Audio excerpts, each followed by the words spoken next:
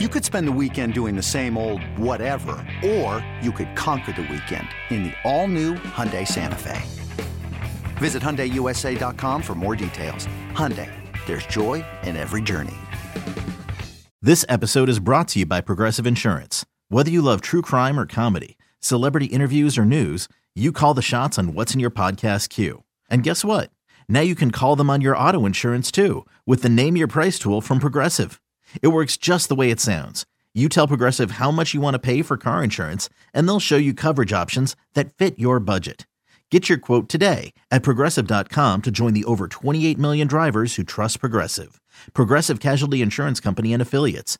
Price and coverage match limited by state law. It's blazing hot outside. You get in your car to turn on the AC to get cold air pumping, but it blows hot air out. This issue is commonly caused by low refrigerant due to leaks in the AC system. You want an easy, all-in-one solution that will restore the cold air in no time. AC Pro Recharge Kits make restoring cold air easy for even those with zero DIY experience in less than 10 minutes. Save time and money versus going to a shop by picking up an AC Pro Recharge Kit today. Be a pro with AC Pro.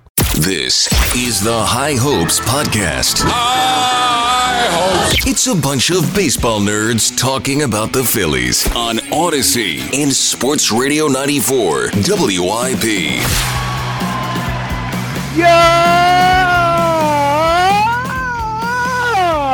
It is another edition of the High Hopes Podcast. Shout out to, so I went to the Phillies game yesterday. It sucked to be at, let me just tell you. Some dude named Stone Garrett did a thing. I never heard of the guy in my entire life. But I met a listener. Shout out to Antonio. Dude was awesome. We had a great time talking. Also, sorry, the great Dave Shaw was hanging out with Dave Shaw. And we were all talking. And we were talking about the yo and about how much time and effort I put into trying to match the yo to what is happening with the Phillies. And it was an ironic conversation to have because at the moment I thought they'd win the game. It'd be a nice little yo. And all that. And then I came in, I'm like, I don't know what to do with the yo. Like, I'm excited about the Phillies. They've been playing great. Like, I think things have turned. It's going to be a more positive pod, but like, that sucked. It's a sucky series. So, that's where I'm at. Yeah. I don't know. It's like, I know they technically lost yesterday. Oh yeah, I just saw there, buddy. They definitely lost. They definitely lost. Like if you look at the win-loss column, they definitely did lose the game. Yes, that important win-loss column. But I just I don't really feel like they lost. Ranger was so uncharacteristic. Like that was not. I think I wasn't watching Rangers Warriors yesterday. Mm-hmm. And my only fear with Ranger, and I hope it's not the case, but definitely watching him, I was thinking, is he hurt or something? Because, all of a sudden he couldn't get the curveball over. His command of both, it looked like when he first came back, which was not a good spot to be in. And I don't know, the misplay between Marsh and Schwarber happened, and then Stone Garrett hit a grand slam. It's like Stone Garrett batting four for the vaunted Nationals. I just I don't know. They lost. It was annoying, but it was more it wasn't a massive panic button hitting loss for me because I just think that on 9 times out of 10 they win that game. Friday night was more frustrating for me than anything, and frankly the runners in scoring position thing is just the worst, man. It is. They get every time they start a rally, it's here we go. Double play or weak pop up to the shortstop / third baseman or strikeout. And it's are you guys freaking serious? On Friday night, they had in the 6th, they had runners on first and third, no outs and couldn't score. Yep. And then Bohm led off the next inning with a double and he didn't get in. And then Sunday, they grounded into at least 3 double plays, right? 3, I think. Yeah, 3. And a couple of them, I think in the 7th and 8th, they had first and second with no outs. Yeah. And it's it was a series of shooting yourselves in the foot. But there's a part of me that's also they should have lost 2 or 3 to the Mets. So this is nature healing itself in a way, because there's no way they should have swept more than they should have lost 2 or 3. Friday was atrocious, just atrocious. Well, they didn't show up. Yeah, well, they clearly didn't show up. Yeah. And then Saturday was they got their frustrations out. They were we didn't show up yesterday. This is stupid. We're way better than that. Yeah. Yeah, but bothered Spread it out me a little bit. Spread it out a little bit. Well, it just bothered me like now you're hitting a grand slam. You know what I mean? It's like a 19 to make it 19 to 1 at the time or whatever it was. Like really, like really. Come on, man. Like save that for Sunday. Yesterday, yes, or Friday. Either of those games that would have looked real nice. Yeah. So or one of the other, maybe save one of Alec Boehm's home runs for one of the other games, or Castiel. 4 months. Save the Alec Boehm home run for another month. So frustrating weekend. Some positives. I mean, Saturday was a lot of fun. Even though, again, it was you didn't have to. I'm glad they won 19-4, but it's like you didn't have to. It's like congratulations on beating up on bad pitching coming in and just looking to step on a throat, I guess. But I don't know. It was my whole feeling right now is it was just a blip in the radar. I think they've been playing pretty good baseball. I think they've been finding more ways to win than lose. And I thought the Cubs series is obviously big. I mean, I know we didn't talk after the Cubs series, but I mean, they just went out and swept the Cubs in Chicago, a much better team than the Nationals, obviously. And I just, I think that the toughness that they've showed on the road and the winning 9 straight, I legitimately think they just came home and thought they could just roll over the Nats, and then Sunday kind of happened. They're like, oh, bleep, we might actually lose this game, and then they actually did. And then it felt a bit look-aheady. They were on the road. They come back for a random 3-game series at home. Yeah, it is weird. It's a weird scheduling thing. And then, bang, now they're in Florida for the rest of the week. It's the best team in baseball, and then the team that's, directly ahead of them in the division and in the wild card and all that. Yeah. I think the Rays are 2. Are the Braves past them now? The Braves are just freaking. Yeah, I'm not even talking about record wise. I'm assuming. Oh yeah, I was strictly talking record, but yeah. Oh, I think the Braves are definitely. I mean, they're 21-5 in their last 26. Let's look real quick. No, no, you're right. Well, so the Rays still have I'll say the most wins in baseball, but not technically the best record. So yeah, well, it's just with the Braves. So, and I hate to have to give them props because obviously we hate. It's not like we haven't done that the last few years. Never. We've never said, hey, I want to be like the Braves. Biggest heater we've seen an organization be on in ever. Yeah. Who's on real quick? Who's on a bigger heater right now? The Braves or the Eagles? That's great. I mean, the Braves. It's probably the Braves. At least, we're just talking development, drafting, signings, unbelievable, man. It's insane. It's insane. But I guess, and they didn't have they didn't have a 60-win season mixed in the last 5 years like the Eagles did. Exactly. They had a 4-win season. Yes. But the Braves. Imagine the 60-win Braves season. I don't think I'm ever going to see it again in my life, frankly. Dude, the Braves.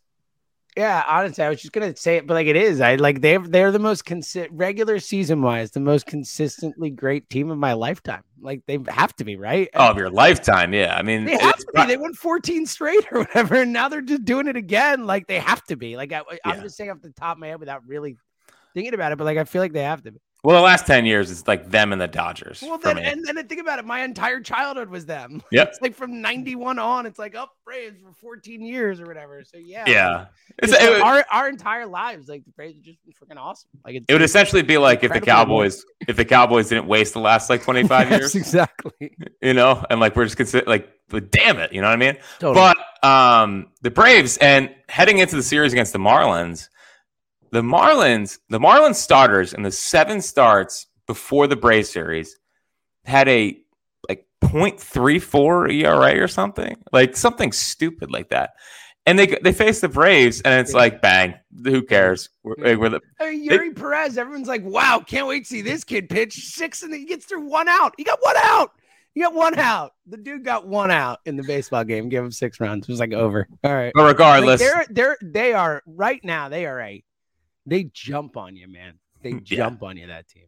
Yeah, well, until the postseason, and then that's Phil's time to shine. Phil's, 1 for 1 in their last playoff series against them. They were in both those games. They should have won them. Yep. Blame Rob for one of them.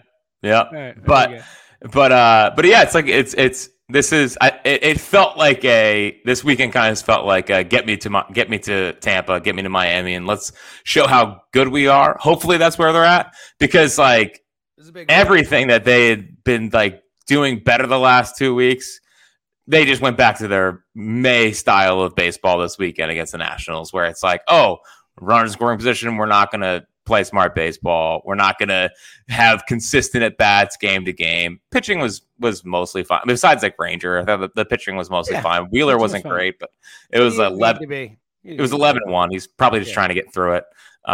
So Chris Sanchez, buddy, he was great.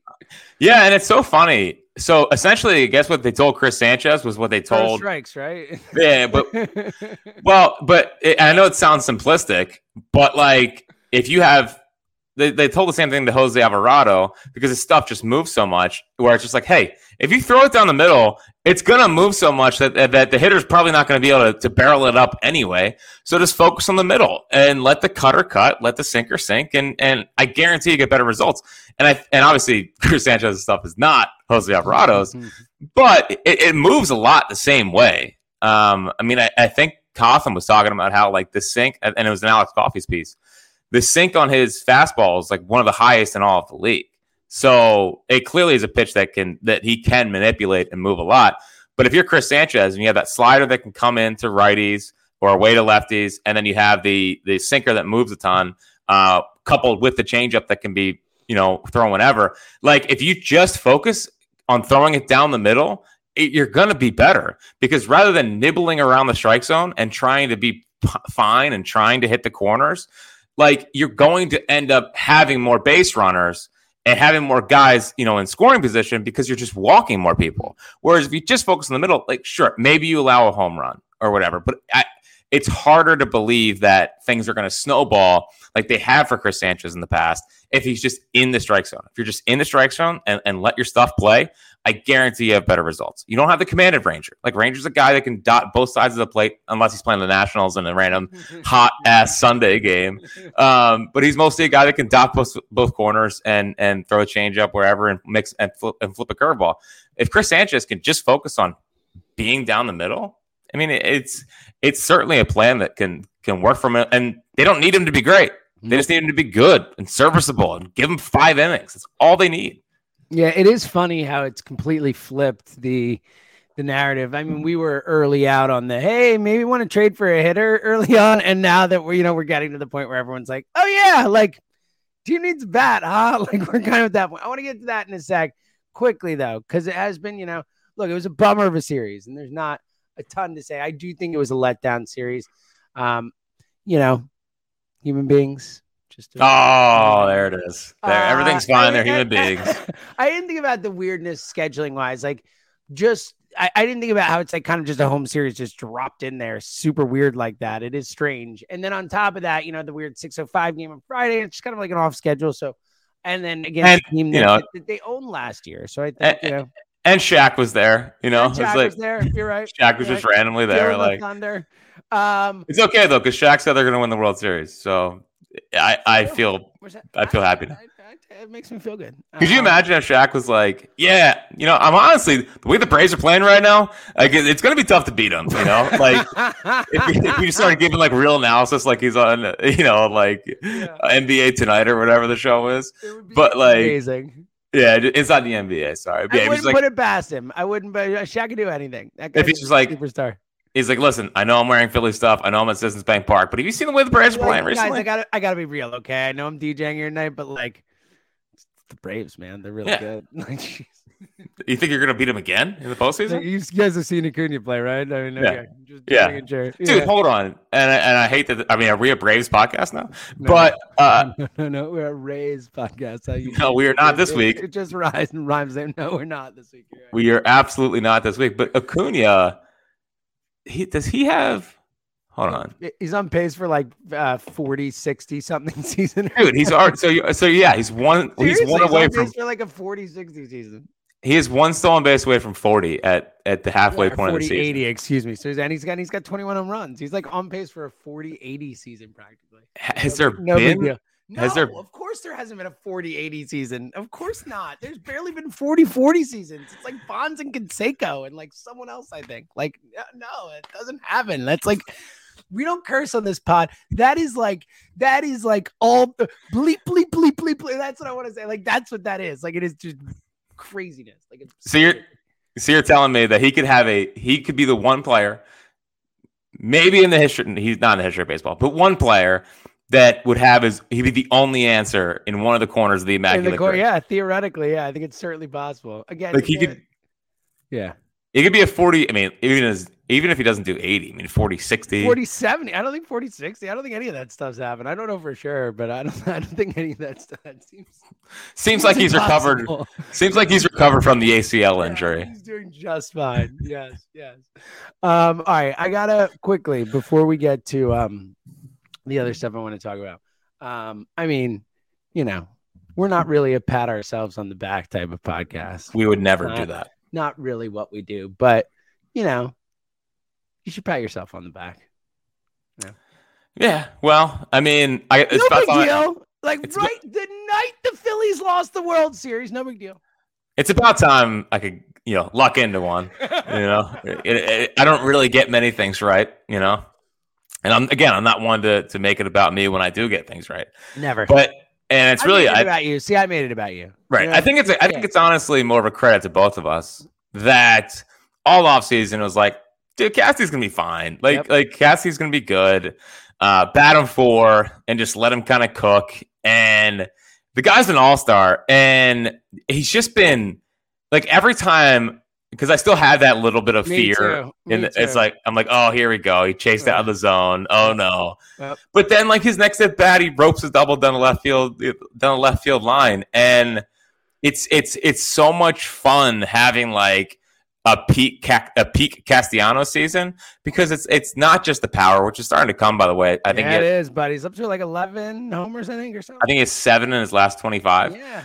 I mean, he's not on true. his way. There's no way that's true. No, it's not that, but I think he's at 11 for the season. Like, he's gonna, like, right now he's on pace for like a 310, 22, 23 homer season. I mean, that's freaking awesome, man. Like, that'd be a freaking awesome season. No, he does have 7 in his last 25. So, wow. Yeah.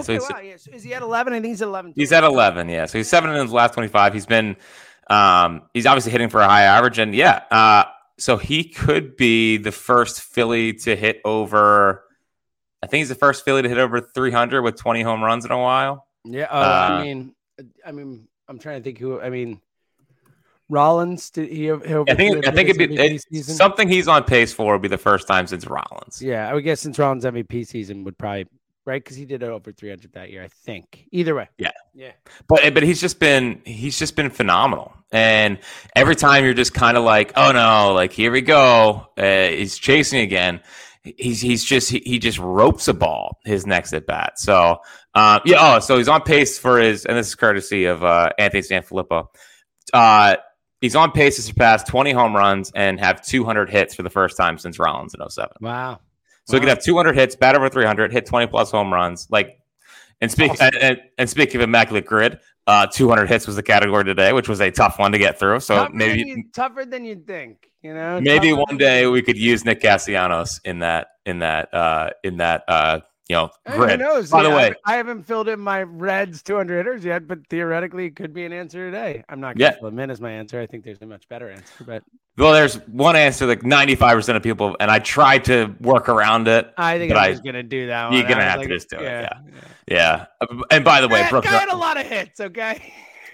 Speaking of today's grid, Brooks Robinson's a total fraud. How he never had a 200 hit season is. I wouldn't have thought he would. I mean, all the Gold Gloves. Well, I mean, all I hear growing up is the greatest third baseman. I have not. We people do the grid, so I won't say my answers. But I have a guess for each of the teams and the 200 hitters, and the Cincinnati one is the only one I'm very confident about. And let me get this one out of the way because this is yesterday's and one that happened prior. Mm-hmm. There's no bigger fraud in the history of baseball than Walter Ford or whatever his name is. What's his name? Whitey. Whitey Ford. Yeah, Whitey so Ford. Yesterday category was 300 wins and the Yankees, and I tried to get cute. I was like, all right, I'm gonna because now we're going for rarity scores. Now we're going for rarity. Honestly, shout out to my brother, Peter. He texted me last night. He's like, do you care more about the 9-9 or do you care more about the rarity? And I was like, honestly, I think I care more about the rarity because I could get a 9 from 9, but I'll go for something that'll get me an 8 or 9 or get me a 9 and 9 more rare. So I care more about the rarity. So it is one of those things where, you got to take your shots, but then you feel like an idiot because Whitey Ford only won 236 games. Who knew? And he also didn't have 3,000 strikeouts, which is what I lost on early in the run of the Immaculate Grid. So legend, okay, quote unquote legend. Yeah. Pitch for the Yankees who are loaded and could get 300 wins. I mean, it's a joke. Outrageous. Yeah. It's an absolute joke. By the way, I totally mixed up. I combined Walter Johnson and Whitey Ford for a second, and I was like, wow, Walter Ford does not sound right at all. Walter Ford. It does not sound right at all. And I was like, that's not even close. But yeah, I haven't had my second cup of coffee today, so this is completely throwing my whole day off. I just realized that, I basically woke up and recorded with you. Dude, it's 10. Like, what are you talking about? I was up at 6:30. One day to sleep in. I didn't wake up that late. I went to bed late. Do you work in the mornings? Not on days I'm off. Yeah. Oh, I got it. Yeah, that's good. See, that's how out of it I am. The plan was stay up late tonight, then go to bed early tonight, wake up early tomorrow, and then be back on schedule. The 4-day weekends just screw me. Like, I totally get off schedule. I'm like, by this day, last night's day, I'm like, all right, now I feel a little normal again. I'm going to stay up late. And then tomorrow it's going to be a disaster. And then Monday or Wednesday, whatever, I'm going to feel like crap. So that's how it works. If we move to 3-day work week or 3-day weekends, would you rather have off the Friday or the Monday?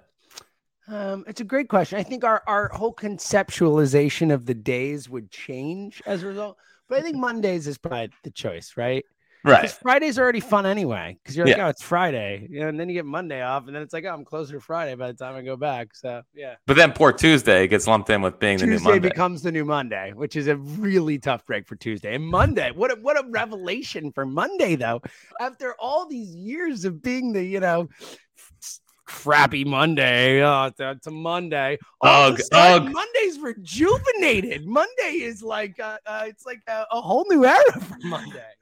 Ugh, got a case of the Mondays? Oh, buddy. Yeah, you're damn right I do. I'm sorry to anyone who says this, because a lot of people say this. A lot of people do. This is like when I did I always feel bad when I rip people who a lot of people say it, but like, we don't need to say Happy Monday anymore. It sucks. No one wants Happy Monday. Like, no, it's not a Happy Monday. It's freaking Monday. Like, no, it's just a Monday. Say, hey, how you doing? Yeah, it's Monday. Let's move on with our stupid day so we can get through the day. So it's Tuesday.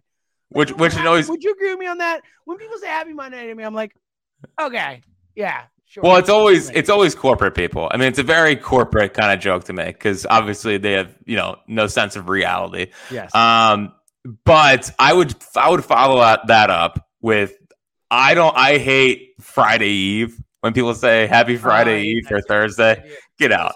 Get out. Yeah. Or happy. Honestly, outside of like, and again, I'm not, Christmas isn't my favorite holiday, but outside of like Christmas Eve, like no Eves, period. Like enough with Eves.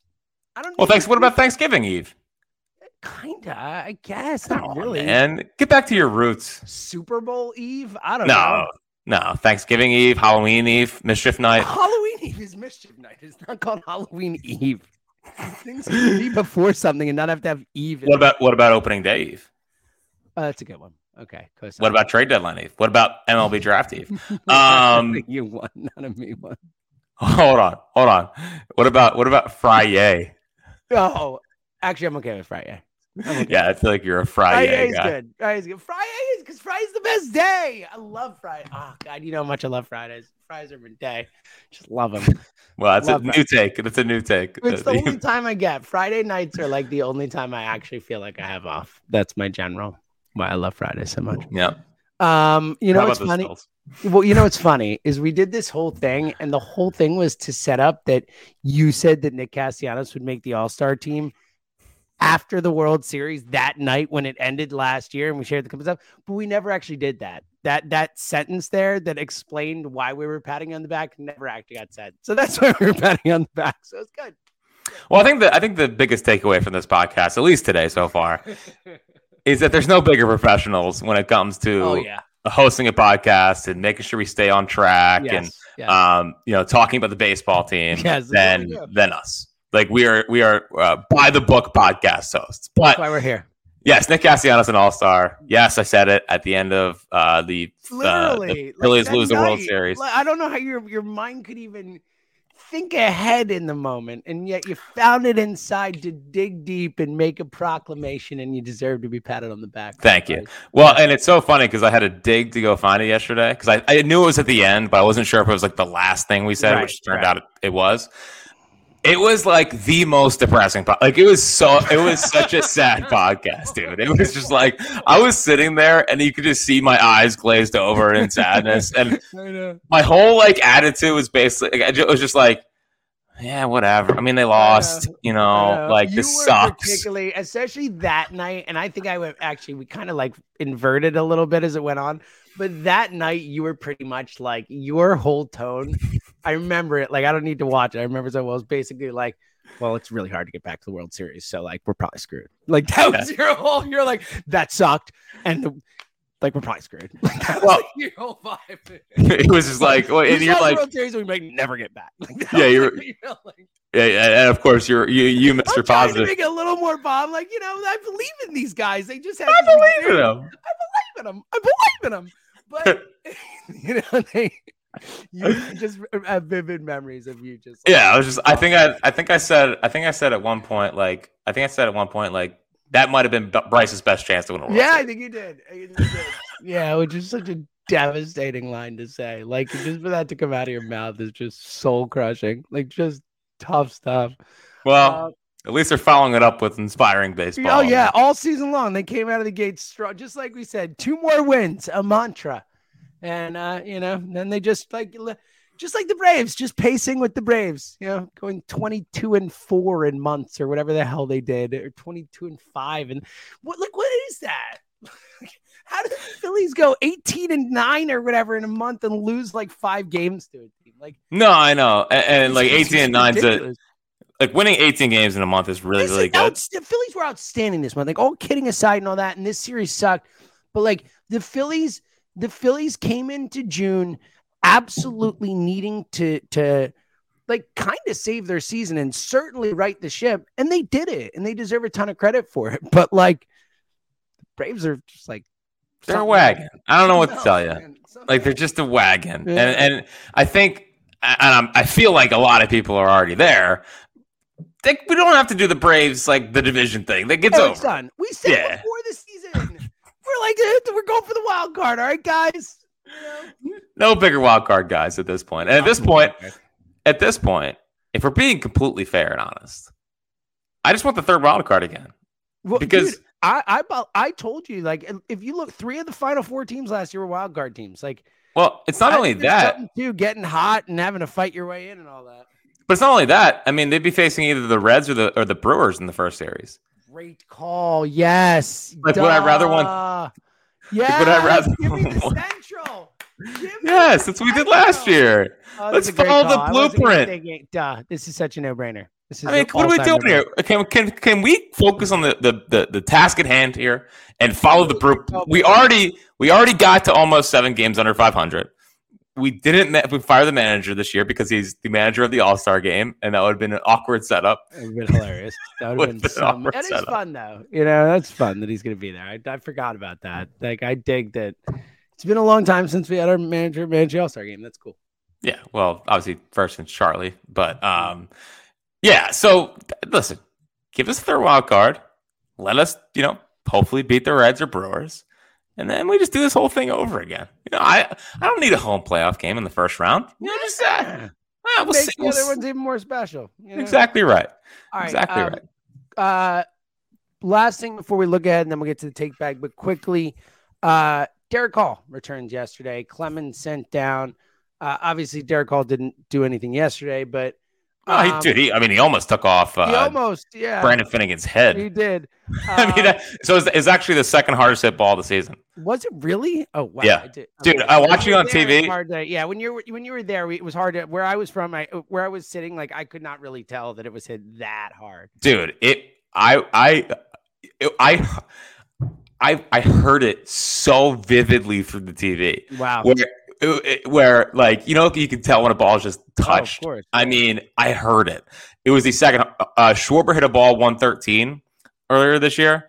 That ball was 112 miles an hour off the bat. Look, and Hall was hitting pretty well in the minors before coming up. I think, we all wanted him up. They need at least the threat of some power there. And I think it gives him a chance now, a month before the deadline, to kind of see what he's got before they decide what they go do. Your thoughts on Hall coming back up? And I mean, like Clemens going down, I suppose, with it. Not a big surprise, but there were a lot of people who were upset, even though he's been horrible for a month.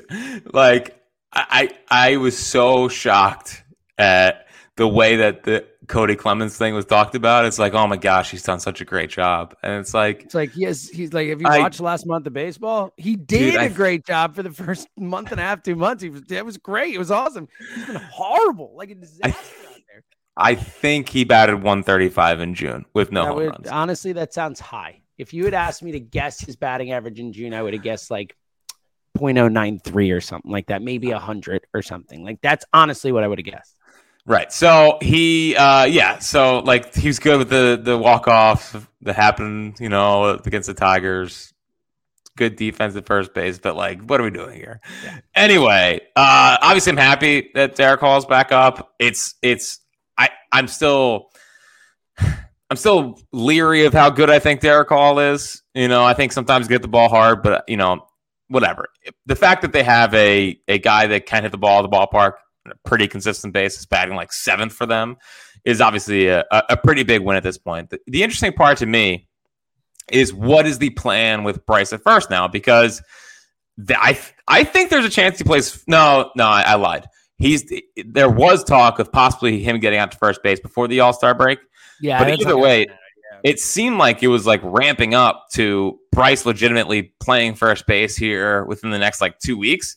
So if, let's say, Derek Hall comes up and starts going off, like, are they gonna go back to their plan? Would they? I don't think they would do this, and I don't think they should do this. But would you put Bryce like in left and try to limit the throws? I don't think you could do that. Which I don't think you can do either. So it's I would rather he doesn't play the field rather than risk any, like, even if it's a 1% chance that it's gonna hurt, like make it harder for him to hit or longer to fully heal ultimately or whatever. Like, I'm not doing it. No, but again, if Derek Hall does come up and stabilizes first base when it comes to like hitting power, what do you do? I mean, what do? You keep him at DH? I don't know. Look, I lean towards them trading for a first baseman still at this point. Like, I don't expect Derek Hall to be awesome. I expect him to be fine. I expect him to be the kind of guy who, you can get by with, but this team needs more. And like, I do think they're going to try the Arbor thing if he wants to, and if they feel it's safe, because it does seem like he's pushing for it. And I think he probably wants to be out in the field. He seems like, I think DHing. I don't think he loves DHing, even though he's done it for a year now or whatever. Like, I just don't think I think he's somebody who wants to be involved in every second of the game. Like, he always wants to be out there and part of it and stuff like that. So I'm sure he's itching to get out there. I don't know. I think ultimately, with the way this team is and the way they've stabilized the pitching and the potential for Painter down the road, I just think they need another bat.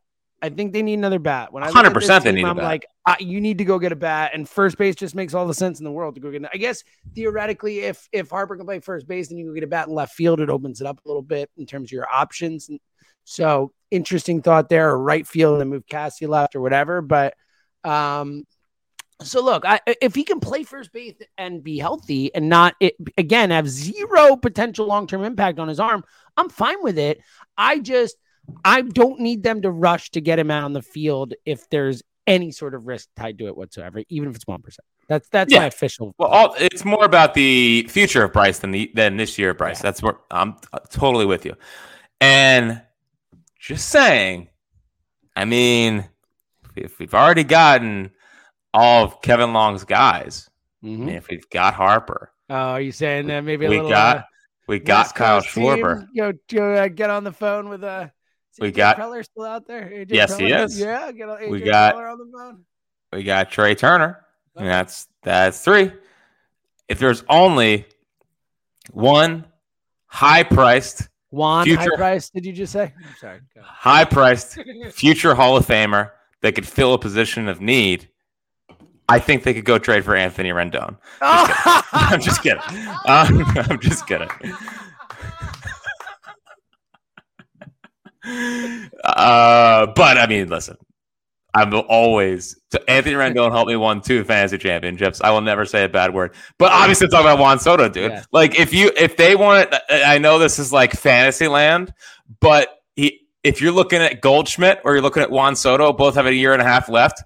Soto, I don't think they seem hesitant to re-sign him long term, or they're not going to do it. And something seems so weird with the Padres, where it's like they have all this talent, but they just have absolutely no chemistry. Like Machado, I think there's something going on there, and Tatis, like I don't know, there's something off about the Padres, and I feel like Windhorse right now. Like what's going on with the Padres? What's going on in San Diego? Why would he say that?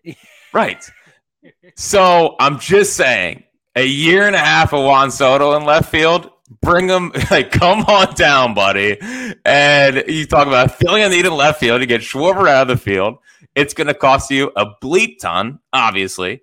But I'm just saying, for the next month, for the 28 days, Soto or Paul Goldschmidt, I think, is going to be the big debate in Philly land. Yep. Look, I love it. Obviously, it'd be so stupid. It'd be so stupid. I can't trade Painter. And you're not getting Soto without Painter. So unless you do Griff and Mick. Well, I would do that. See you guys. Enjoy San Diego. I've really enjoyed both of you here, but goodbye. Have fun. San Diego's beautiful. It's lovely. I don't know where the minor teams are, but I'm sure they're lovely too. You're gonna have a great time. Juan, come on down. Yeah, that I would do. Look, I mean, just the idea of either of these guys, obviously, particularly Soto in the lineup, just changes the dynamic of everything. But it's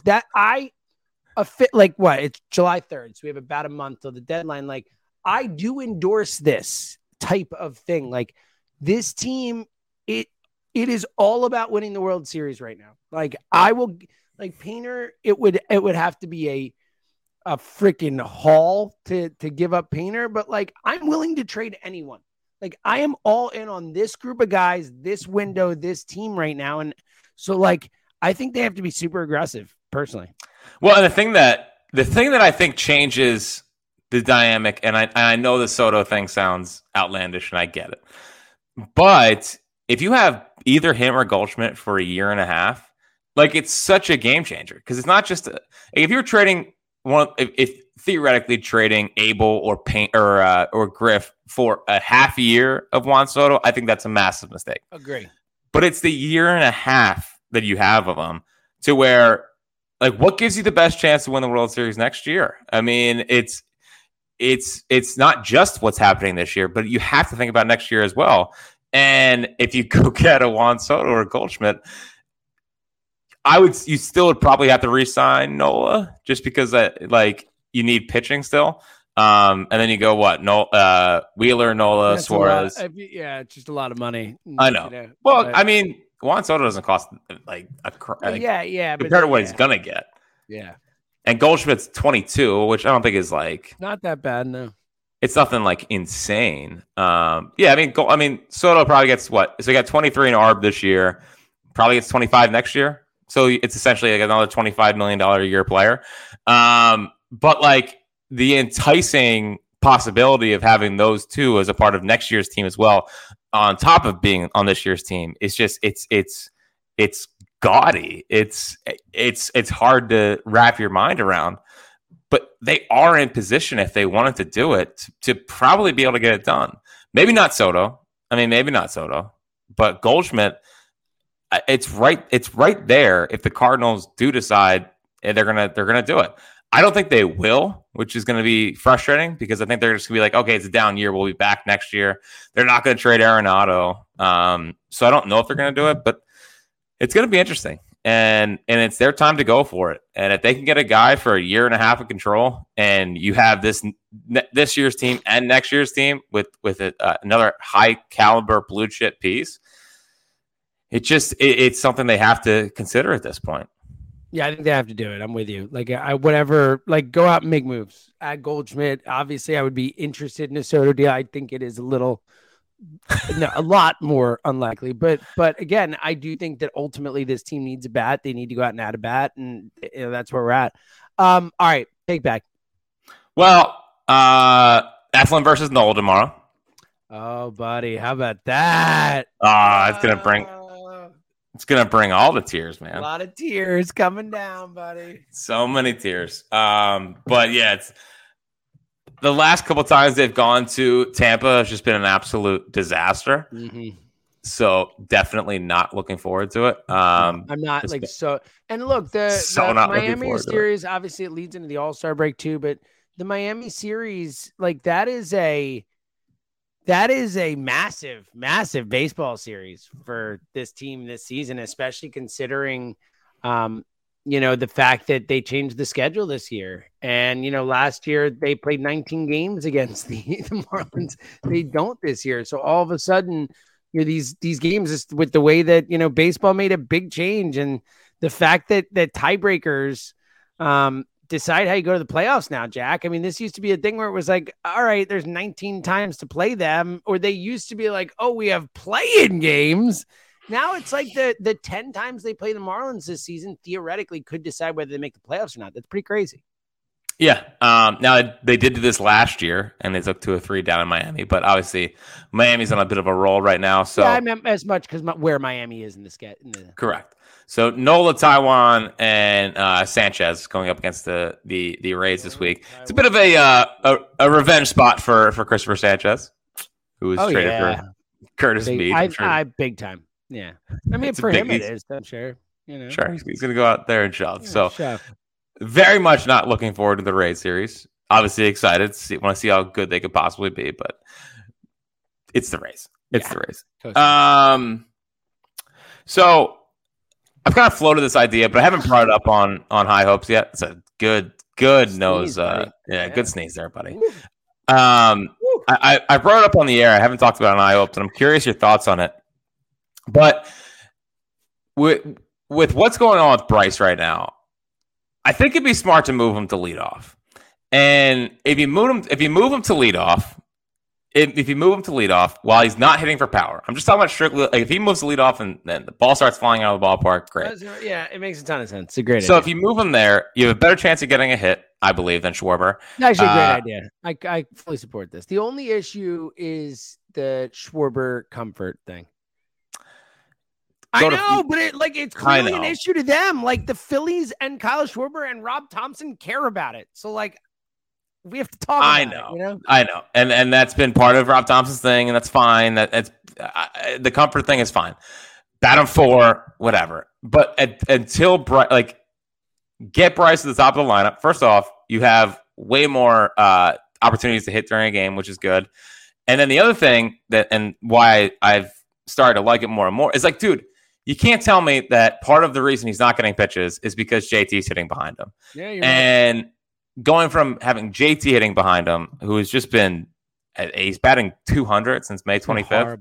Horrible. Batting 188 with runners in scoring position, which is not great, obviously. But if you go from that to Turner, theoretically Turner, Castellanos, and then Schwarber, he's just going to get more pitches to hit. And maybe if he gets more pitches to hit, he starts lifting the ball more and more. But at least in the meantime, he gets on base. He is still hitting for singles. He would be... But you'd have the guys at the bottom of the lineup and the pitcher thinking, oh, bleep, there's Bryce Harper. I mean, at least if you wanted to try it, maybe even put Turner at 1 and Bryce at 2. I just think that part of Bryce's problem in the meantime, while he waits for the power stroke to come, is that JT's hitting behind him. And JT is just not doing what he needs to do right now at the plate. He's down to 244 on the year. Now, I know that it was around this time last year we were all complaining about JT, and they turned into the best player in the team for 2 months. But still, I'm thinking about Bryce the leadoff more and more, and I just think it makes sense while he's not hitting for home runs. Yeah, I totally. You first said it, and I blanched, and I was like, oh yeah, duh. It makes all the sense in the world. It's a great point. Thanks, buddy. So I got some pitching things here. I got 4. My overall take is that like Caleb Cotham is legitimately a difference maker. And while I've been frustrated with Kevin Long, because my frustration point with Kevin Long is that I see teams like the Giants, like the Rays, like these teams who I know have less offensive talent produce better than the Phillies team with the amount of, high-end talent they have. And I know they made Game 6 of the World Series last year, but part of the frustration with last year also was the up and down nature of the offense and the not getting in consistency and tons of strikeouts and feeling like they didn't have like a plan. So I give Kevin Long credit for what he's done with like Pache and Marsh and Stott, and like I think he's that's good stuff.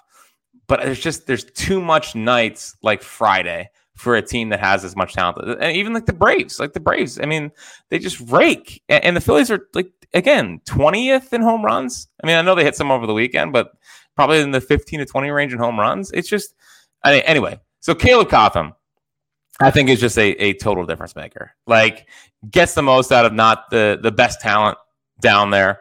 And a couple things I've noticed recently is that they've changed Soto to strictly being, again, Soto is going to be the second best Soto on the team coming up here soon. But they changed his whole thing to just being a sidestep guy. So he's not like lifting his leg anymore. He's still hitting 99, but he's throwing way more strikes. So that's a Caleb Cotham adjustment. What they've done with Taijuan Walker is obviously a Cotham adjustment. Junior Marte, who came in yesterday out of the rain delay, rolls the double play ball, hitting 100. And I was about to bring up how they should like scrap that slider, but now they basically told him throw it harder, and he's averaging like 90 miles an hour on a slider the last couple of outings, and looks like a totally different pitcher. So Cotham's like the adjustments he's made. The Sanchez, like Christopher Sanchez, what they've done with him. Craig Kimbrell, what they've done with him. I mean, there's so many guys up and down the rotation. And yeah, the Nola thing's frustrating. But look at everyone else. I mean, everyone else, it feels like they've gotten a good amount of like the most out of those guys. So Caleb Cotham to me he's just such a difference maker, and it's very rare you can give this much credit to a like pitching coach. Yeah, I think it's a great point, and I think he deserves some shine because there have been a lot of guys who have really made improvements this season. Well, and the one that I had written down here, and I'm wondering if they would think about this if they don't want to bring him up as a starter because Sanchez has kind of stabilized that spot. The Sir Anthony injury is definitely concerning because it's the oblique. But if you can bring up, like maybe they consider bringing up Griff for that kind of McGarry or for the Sir Anthony role, because Junior's done a good job recently in the close games, but they haven't had someone like take over the Sir Anthony spot and be that right-handed option. Like they tried Hoffman, they tried Marte, maybe Marte as he gets more comfortable. There's a part of me that wonders about the Griff, kind of bringing him up and seeing what he can do out of the bullpen and whatnot. Junior. I know, but whatever. It's. Oh, really? All the years on this pod. Okay, good. Well, you said Rendon. That's a different. Do you remember? All right, I got two things that I need to run by you of. Do you remembers? Okay. One, do you remember Alec Boehm hitting 434 last July? No. Yeah, that happened. That's a real thing. That's a real stat. No, yes. Zero. I remember none of that. Zero. No. Which had a better chance of happening? That by Alec Boehm, or do you remember Jake Arrieta having a .9 ERA in May of 18? Was that his first year? 5 starts. Yeah. Yes, I do, because I remember a Pittsburgh start where he was awesome. The Pittsburghs we always talk about. So I do remember him like being pretty good for a moment. I didn't think it was a full month. Like I would have guessed like 2 or 3 starts. I didn't think it was 5 starts. But that is more familiar to me than Boehm's 434. It makes me like Alec Boehm yesterday. Like I was obviously very happy, but there was definitely a part of me that was like, why can't you just do that more often? Like, why can't you just take the baseball and try to hit it for power?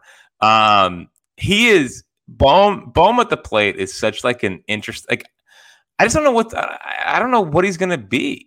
Like, I have no idea at this point what Alec Boehm's going to be because he goes through like 2-week stretches where he's like, I'm going to hit the ball out of the ballpark. And then he goes through like a month stretch where he's like, no, I'm just going to be a little single sitter. He's just, I have no idea what to make of Alec Bohm. Same, buddy. Right there with you, pal. Like he's an enigma, man. I really have no answer right now. Because like you could obviously make the case like, but he's also, I mean, he's 27. Like he's one of those fake young guys. I know. You think he's like 24, but he's 27. Yeah, you're right. Yeah, he should be like, coalescing right now. Yeah, I mean, we're supposed to be getting this the peak of Alec Bohm. Yeah, I'm with you. Hey, he's 26, going to be 27 in August. I mean, like let's figure this whole thing out there, buddy. Yeah, let's figure this out there, pal. Let's figure this out.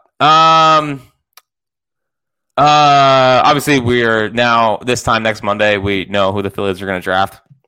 Really? I think Thursday after the Rays series, I feel like I have a longer. I'll have my tiers. I'm a big fan of my tiers, where it's tears. Like guys I will die for, guys I'll be happy, guys I'll talk myself into, and then the no's.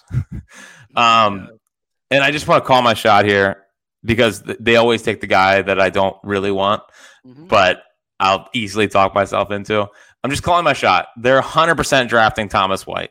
He's this left-handed pitching prospect who's been like the best pitching prospect in base and best young pitching prospect for like 4 years now. But now I feel like everyone has prospect fatigue with him, so he's going to go in like the 20s. And I'd be happy. He's probably going to be pretty good. I just don't want. I want bats. I want bats. Like I've watched so much Chase Davis. It's not even funny. Like I want a high school shortstop, or I want Chase Davis, or I want some dope bat that's like underslotted. Either way, I'm just being completely truthful with you, James, and everyone that listens. Like, I find myself having a hard time getting worked up about the Phillies because we're a week away from the draft, and like, oh yeah, buddy. I'm only thinking about like a Schwarber replacement in left, and the 2026 Phils. And future trade deadlines, and just having studs coming through the system. It's hard to focus on anything else for me right now, frankly, like at all. Like it's the immaculate grid, and then it's the draft. And I feel you, pal. It is. My brain is so mushed right now, but it's great, and I love every second of it. And final thing, and I hope you have the information on this, and I should as well. But our next High Hopes night. Yes. July 11th. Yes. July 11th. So all-star game action, buddy. So it's not at the ballpark, obviously. We do not have do we have the actual info of where it is here? You look, see if you have the info quickly. Shout out to Miller Lite. Obviously, we'll be sponsored by Miller Lite, presented by Miller Lite. Also, quick shout out to the Miller Lite account of the week, the bar of the week. Today's Miller Lite bar of the week is the Beaver Creek Tavern in Doylestown. Shout out to D-Town. Where you can watch all Phillies games with a $3.25 Miller Lite pint special. Go to beavercreek-tavern.com. Shout out to the Beaver Creek Tavern in Doylestown. Did you find out where we are on Tuesday? Oh, yeah. So we're at Timeout on Pine. Yes, I knew this. Shout out to fun place in Huntington Valley. Huntington Valley. So we will be there 7 to 10 on Tuesday, July 11th. So like right after for your boy waking up at 6, waking up at 3 the next morning. So it should be a fun night for me. Yes. Oh, nice. I'm off that week. Yeah. So great. That'd be good for me. But it'll be like right after the draft. So I'll be hard to concentrate. But either way, it's just gonna be more of a joyous affair, and we're gonna have a great time as always. So next Tuesday night, Timeout on Pine. Come on out. And let's have some Miller Lights and talk Phils. Draft stuff later this week. Emily has texted me about going to get lunch, so we're going to go get lunch. Well, it's 11:20, and rule of the pod is no lunch before noon. That's why I did this. Jackson Big no lunch before noon guy. I'm going to get some lunch. It's going to be great. I do have to post the pod first, but we'll make that happen. All right, you got any final thoughts before we get out of here, buddy? Final thoughts is again. Like, I don't want to exist in a world in which Chase Davis is not a Philly. He is the next Gargo. He is going to hit. Like, there's nothing cooler to me than a left-handed hitter that like just hits bombs. So it's like first off, lefties have the coolest swings. So like I've already started me, right? how many times do you think I've thought about Chase Davis hitting a ball into like a sea of red? Buddy. Trust Like, me, and like Chase Davis to the third deck. And I see Ryan Howard. I see Cargo. I see Robbie Cano. Like he is a top 10 talent that for some reason is going to be available in the 20s to 30s. And it's driving me nuts. And I hope these teams don't wisen up. But every year I fall in love with a draft prospect, and no one I fall more in love with in this draft process than Chase Davis. I need him to be a Philly so bad. So that's my week. That is my week. Can't wait to talk more about Chase Davis later. That is your week. I can't wait for him to be drafted by the Jays at that 20th pick. It's going to be great. Besides that. Right, and I can't wait. The other thing I can't wait for. You're just stalling out. Like I really do have to go. Like you're killing me. Well, I know. But just texted me the reservation for lunch. Like I gotta hustle here. But final thought. I can't wait to run through my late round, mid round guys and seeing your face as I'm talking about like Brody Hopkins from Winthrop to right now. So it'll be great. We'll really look forward to it.